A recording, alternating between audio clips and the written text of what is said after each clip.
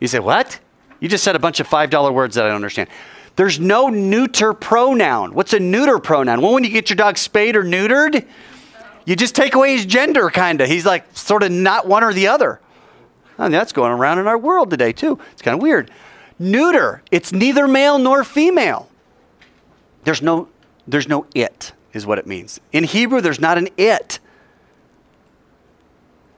Destiny sat in her chair, and it was comfortable. She doesn't say, man, I sat in my chair this morning. She was so comfortable. What? Who was? No, not who, my chair. What? Oh, yeah, man, I ate that apple. He was delicious. Oh, wait, what? You ate what and who was delicious? My apple. He was delicious. No, in English, we have this it. I sat in my chair. It was comfortable. Oh, it was so hot. It was so hot in Mr. Dean's room. Oh, that apple, it was so good. Hebrew doesn't have it. Hebrew has only male and female. So listen to this.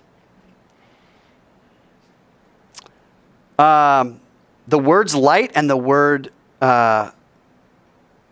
word, the word word and the word light are both masculine nouns in Hebrew. If we give John 1:1 a new reading and apply what we just learned about neuter pronouns and the fact that there are no it pronouns in biblical Hebrew, what does it say? In the beginning was the Word, and the Word was with God, and the Word was God. He was in the beginning with God. All things were made through him. That's not talking about Jesus. We jumped the gun. That's Hebrew. He's still talking about the Word. See, we automatically, oh, him. Ha, him, that's Jesus. Not yet. He was in the beginning. Let me say it like this. It was in the beginning with God. All things were made through it. Without it, nothing was made that was made. In it was life. What are we still talking about? Oh, the Word. And light. In it was life. And the life was the light of men. The light shines in the darkness, and darkness has not overcome it. Now they stick the it on there. There was a man sent from God. His name was John. He came as a witness to bear witness about the light, that all might believe through him. He was not the light, John wasn't, but he came to testify about the light. The true light, which gives light to everyone, was coming into the world. It was in the world, and the world was made through it, yet the world did not know it. It came to his own, what? And his own, or it came to its own, and its own people did not receive him. Now we need to turn over to his and him, because now we're talking about people. So you see, John subtly kind of brings this idea of a word that becomes or is somehow light, and then that light somehow becomes people, a person. And what's cool is in Genesis 1:1, in the beginning, God created at Word. Then Word begot, gave birth to light. God creates light, and then that light, God hides away. Which part of a day is the light? It was terrible. Okay, I've got 24 hours. 12 hours of this and 12 hours of this. What's this over here? That's dark or night. And then this is day. Isn't that weird? But the whole thing's called day. It was evening and it was morning. And they say, Yom 1, Yom Aleph, right? Day has the light. Darkness has the night. I'm a poet, and I didn't even realize that part of that aspect of me. Do you know I'm a poet and I didn't know it? Okay, good. That was kind of funny because I was a poet and I didn't realize that aspect. Okay, it didn't rhyme. So my point is, God says, day 1, light, darkness, 12 hours, 12 hours. What's cool is, think about this. On day 1, what's giving light? It was evening and it was morning. Really? What's giving light? Because there's no sun yet. Sun won't even be created for 3 more days. So how do we have day 1? It was evening and it was morning. And then day 2, it was evening and it was morning. And then day 3, it was evening and it was morning. And then day 4, God says, I think I'll put the sun in here, which is solar light, and that's going to get... It's like, what was evening and morning, evening and morning? And so there's this idea of the way you spell yom in Hebrew is Yud, Mem. Yud, Mem. Yud is the sound Y. M is the sound M. And the rabbi said, oh, Yom is Yeshua Moshiach. Yom is day. Yom means light, right? Because in the day, that's when you have light. So Yom is the word for day, but it's spelled Yud Mem. That's also Jesus' initials. Yud Mem. Yeshua Moshiach. Jesus Christ in Hebrew. Jesus Christ is Yeshua Moshiach. So he said, those are my initials. See, it's all about Jesus everywhere. He's everywhere, all over. But we got to dig. We got to dig a little bit. All right, we've just got a few minutes left. Stay with me. I know it's hot in here. They fixed my air conditioning for 2 days, and now it's broken again. So that's awesome. It feels good to you. That's good. Understood, unseen lies are revealed, real because of solar light, physical light beams. Oh, this is neat. The true light, the first light of creation, contains both life and light. It's the kind of light which men and women can see. If you look at verse 16 in John, chapter 1, for from his fullness we have all received grace upon grace. How many of you know what that means, grace upon grace? Yeah, just given like a double measure of grace. See, I think John means that in a very specific way. And this kind of opened my eyes and blew me away. This is my last blow away thing before we have to pause until Thursday. But look at this. He was given grace upon grace. For the law was given through who? Huh? Read it, verse 17. The law was given through Moses. Grace and truth came through Jesus Christ. And then verse 18, no one has ever seen God. Guys, oh, this is so cool. Something's baffled Westerners since it was written.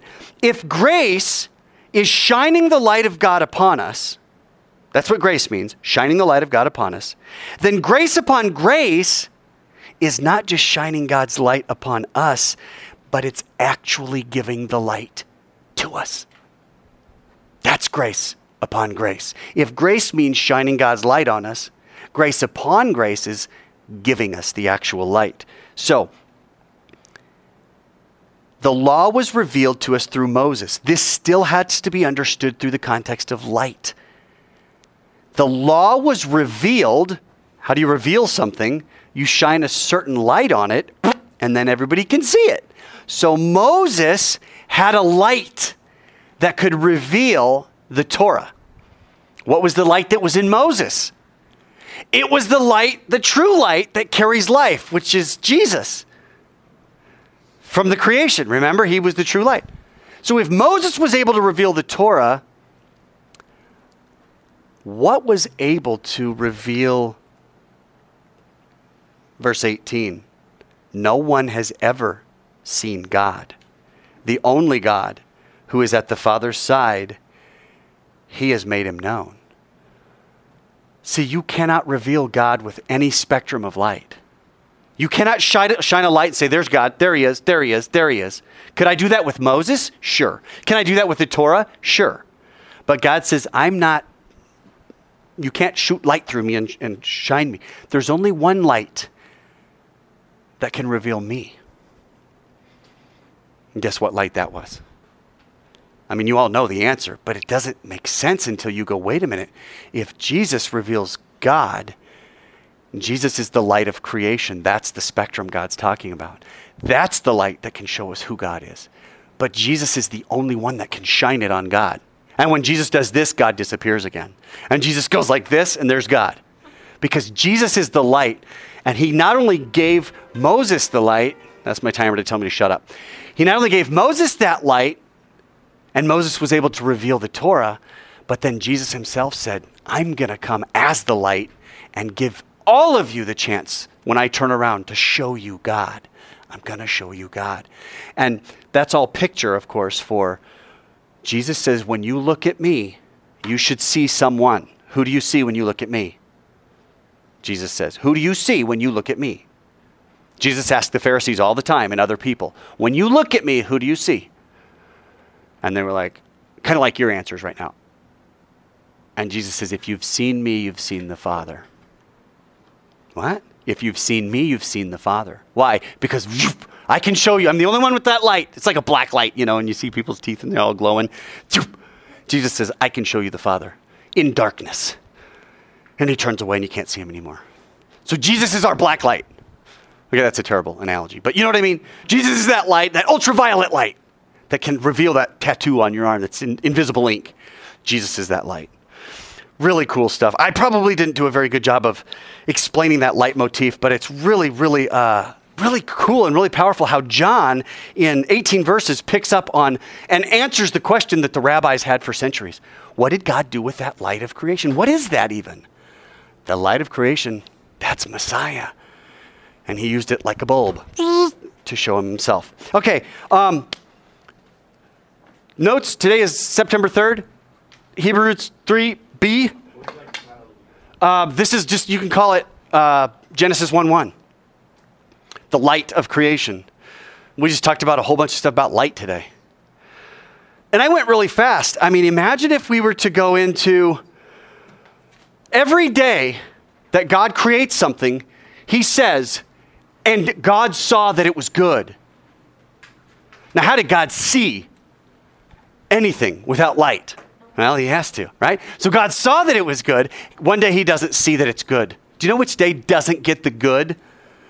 God does, he says that is, he doesn't say anything about it being good. It's day 2. Why would day 2 not get the good stamp? Day 1 did. Day 3 did. Day 4, day 5, day 6, God creates everything and saw that everything was good. But why did day 2 not get the good stamp?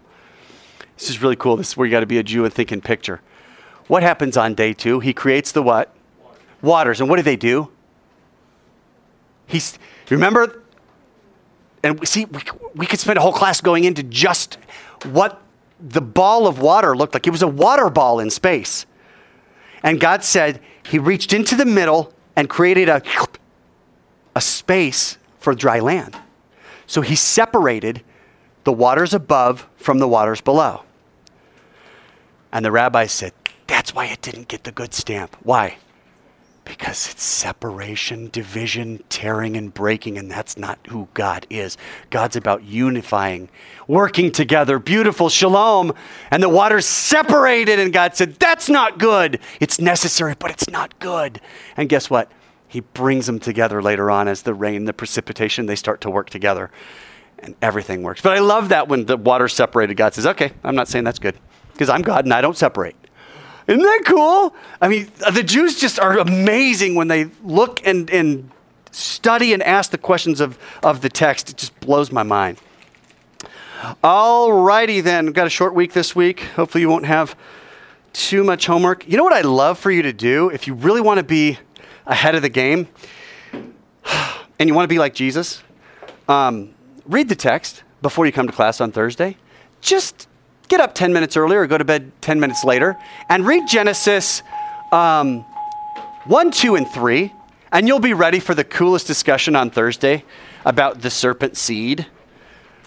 I won't know if you do it unless I test you or quiz you, so I may do that. So you won't know. Just be ready. Read the Bible, Genesis 1, 2, and 3. It's good for your soul, good for your heart, good for your eternal life. Good for avoiding destruction. Good for knowledge.